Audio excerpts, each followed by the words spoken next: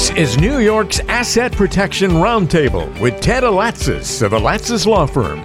Our mission at Alatsis Law Firm is to assist you with the 3 pillars of protection: preserving your assets, providing you help, and protecting your future. Hello, glad to have you on New York's Asset Protection Roundtable, a 3 pillars of protection program. I am Ben George, joined as always by Ted Alatsis, attorney and counselor at law over at the Alatsis Law Firm there in Brooklyn, New York. Ted, how are you doing today? Doing great, Ben. How are you? I am doing very well, and I'm looking forward to our conversation today on trusts. I know the topic comes up all the time: trust versus will. What's better? What should I choose? And I'm sure you go through that all the time with clients. But we really want to hone in on the trust today and really talk about funding the trust, because really you can set up the trust, but until you actually give instructions and put everything in there, your job's not done, right? That's exactly right. And you know, a lot of times what happens, and we see this all the time, is people come in here and they've gotten trusts done in other law firms, and they come in and, you know, they look beautiful, but nothing's been transferred into the trust. So it's almost useless. So, you know, yeah, absolutely. It's one of those things that people seem to forget and don't realize that needs to be done. So that actually happens frequently. I mean, maybe not frequently, but you do see that fairly commonly. Yeah. It happens a lot more frequently than it should. You know, a lot of people think they save money on the back end, for example. So they don't necessarily engage the services of their lawyer to assist them with the funding of the trust. And so they just get a series of documents, or, you know, they do one of these do-it-yourself, trusts. And, same thing. They prepare the trust. They think they're done, but they don't realize that they haven't completed the entire process until everything goes into the trust. Very good. So if you have questions about a trust, today's episode hopefully will lay out some of those and break it down for you, and some good information, hopefully, if you're thinking about a trust and really how to complete that process. But again, if you have questions, I encourage you first to log on. AlatsisLawFirm.com is the website. You can schedule a time to meet with Ted there, schedule a consultation right there through the website. There's a button right on the front. Or you can call this phone number, 718-233-2903. And if you have questions about what we discussed today with the trust, and you want to follow up with anything specific to your situation, or maybe you want to kind of follow up with something that's happening with your trust, and maybe you want to get Ted's insight on that, again, encourage you to call 718-233-2903. So as we talked about, setting up the trust is a great way to protect your loved ones after you're gone. However, just signing the legal documents is only half the job. So you not only have to establish a trust, but you have to make sure your trust will actually control and protect your assets the way you want. So let's just start off, Ted, here with funding the trust. What exactly do we mean when we say fund the trust? So rather than go into the technical jargon, actually, let me give you a little bit of an example of kind of what we're talking about. So think of your trust as your roadmap or your plan, okay? And we liken it to, you know, one of those old radio flyer wagons, those red wagons with the handle in the front. If you recall from your long lost youth, the trustee is the person who's pulling the handle, okay, and the wagon is your trust. If there's nothing in the wagon, the trustee is just pulling around an empty wagon. All right, and that's what failing to fund will do to your trust. If you fail to put the things into the wagon, then, you know, the trustee's just walking around pulling an empty wagon, and it's pretty easy to do because there's nothing in there, but it has no effect. Okay. So what we talk about when we talk about funding trusts is we're talking about integrating your plan with your stuff, right? Putting everything together. And the integration is literally putting the stuff into the wagon, right? So you can put, you know, box number 1, box number 2, box number 3, and all that kind of fills up the wagon. And now the wagon has, you know, much weight, but it has weight to it. But because it's all in the wagon, it all moves along the way you've planned it to move along.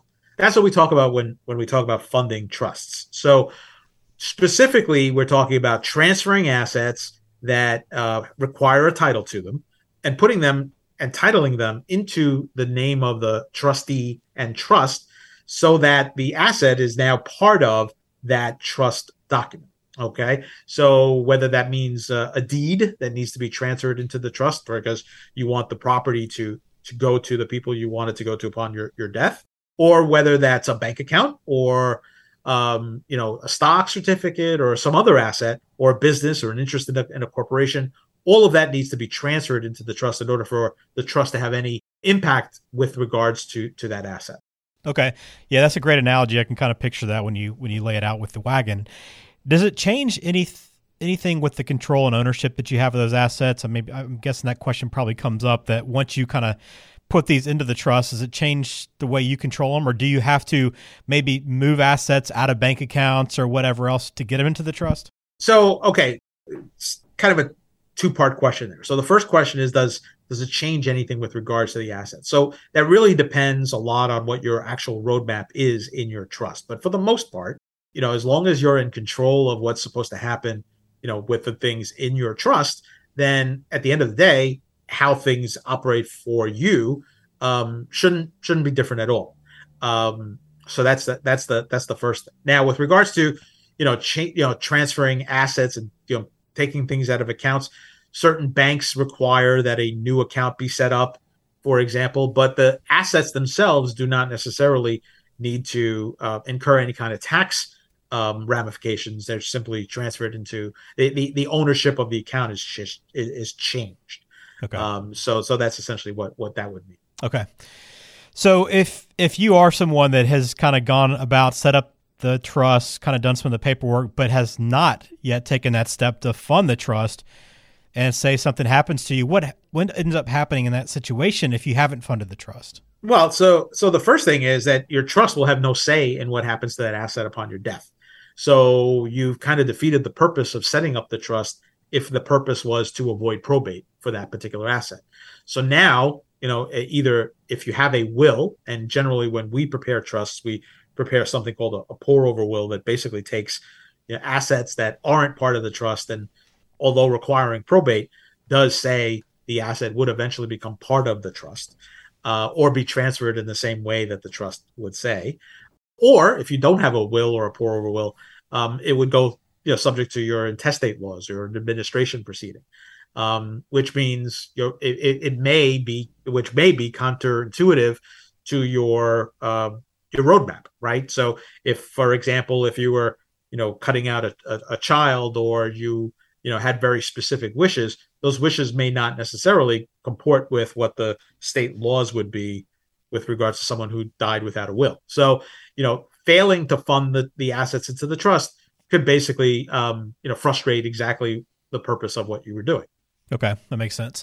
All right, let's talk about some specifics, or at least assets that people might be moving into a trust, and just kind of give me a breakdown of how you need to actually move these assets, or how you fund your trust with these specific assets. And we've kind of touched on a couple of these already, but we'll get to them just a little more detail. I don't need a real step-by-step, but just basically what does each one of these require? So let's start bank accounts. What do we do to fund your trust with the bank accounts? So bank accounts are subject to the rules of the respective banks, but essentially it's a change of ownership of the account. So some banks will require you transferring everything over.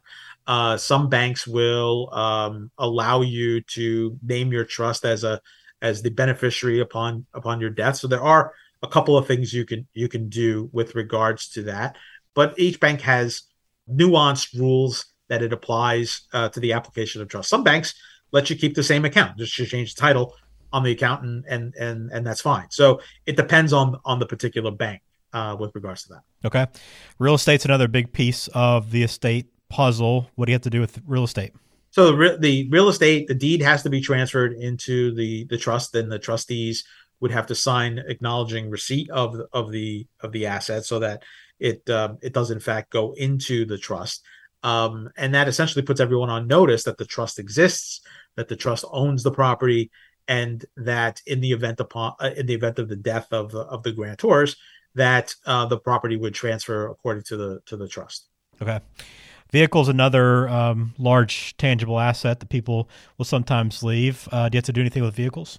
So vehicles are a little bit. It depends on the state. So some states allow for payable on death, but generally speaking, we recommend putting that into the trust as well if we can. Changing the title, changing the ownership at the DMV. Sometimes the ownership can simply be changed on the back of the title itself, and it can be endorsed over. So it really kind of depends on the state. Okay. retirement accounts. I know that with retirement accounts, you can't change your ownership of these, I guess at least while you're alive. So what do you have to do with these? So in those circumstances, we generally recommend making the trust the beneficiary so that basically the impact of your trust remains the same, so that essentially your beneficiaries, as they're spelled out in your trust, will receive the proceeds of the retirement accounts in the manner that you prescribed in your trust. Okay. A few other here that maybe aren't always as common, but you'll probably see them fairly frequently. Life insurance. What do you do with that? So at that point, we kind of would either change ownership on the policy, or we would change the beneficiary designation to the trust, depending on the circumstances and what exactly we're looking to do. But we usually evaluate that with our clients prior to doing it. Okay. Oftentimes people will have brokerage accounts or something of the sort. Is that just a matter, again, of just changing ownership in those situations when you can do it? Brokerage accounts tend to be easier to deal with than, say, individual stock certificates. But yes, okay, you would sort of treat it the same way you would at the bank. Most brokerage institutions have on their respective websites forms to transfer ownerships of accounts, and that's usually what we would do. Okay. And then anyone that has maybe company interests, if they have shares of a company, how are you just able to assign those to the trust? Is it a simple process? Well, it's a similar type of thing. We would do some sort of assignment of the membership interest in an LLC or a corporation, just making sure that it complies with the rules of the shareholders agreement between the shares, if there's multiple shareholders, and make sure that that's done accordingly. Okay.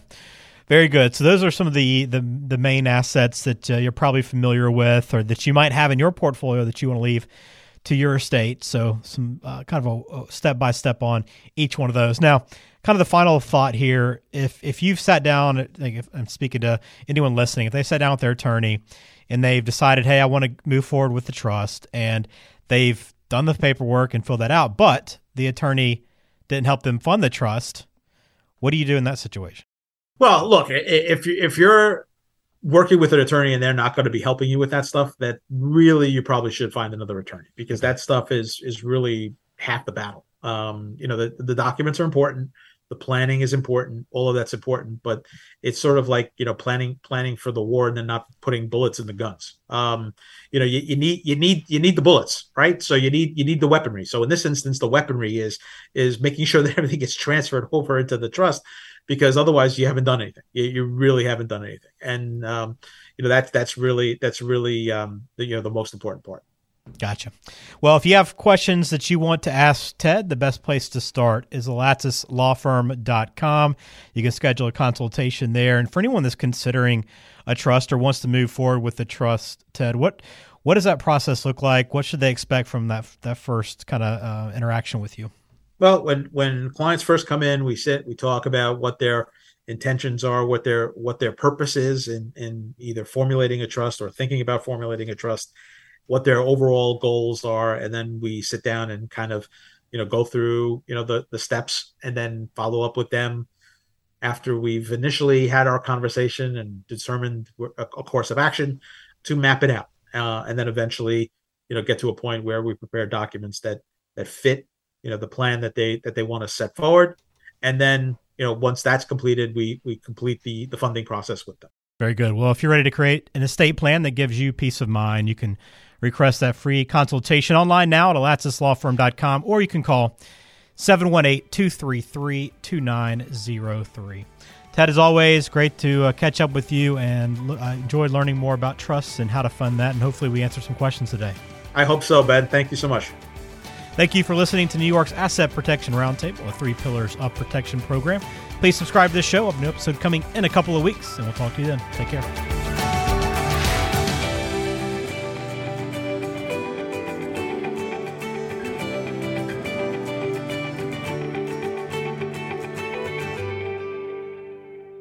Information is for illustrative purposes only and does not constitute tax, investment, or legal advice. Always consult with a qualified investment, legal, or tax professional before taking any action.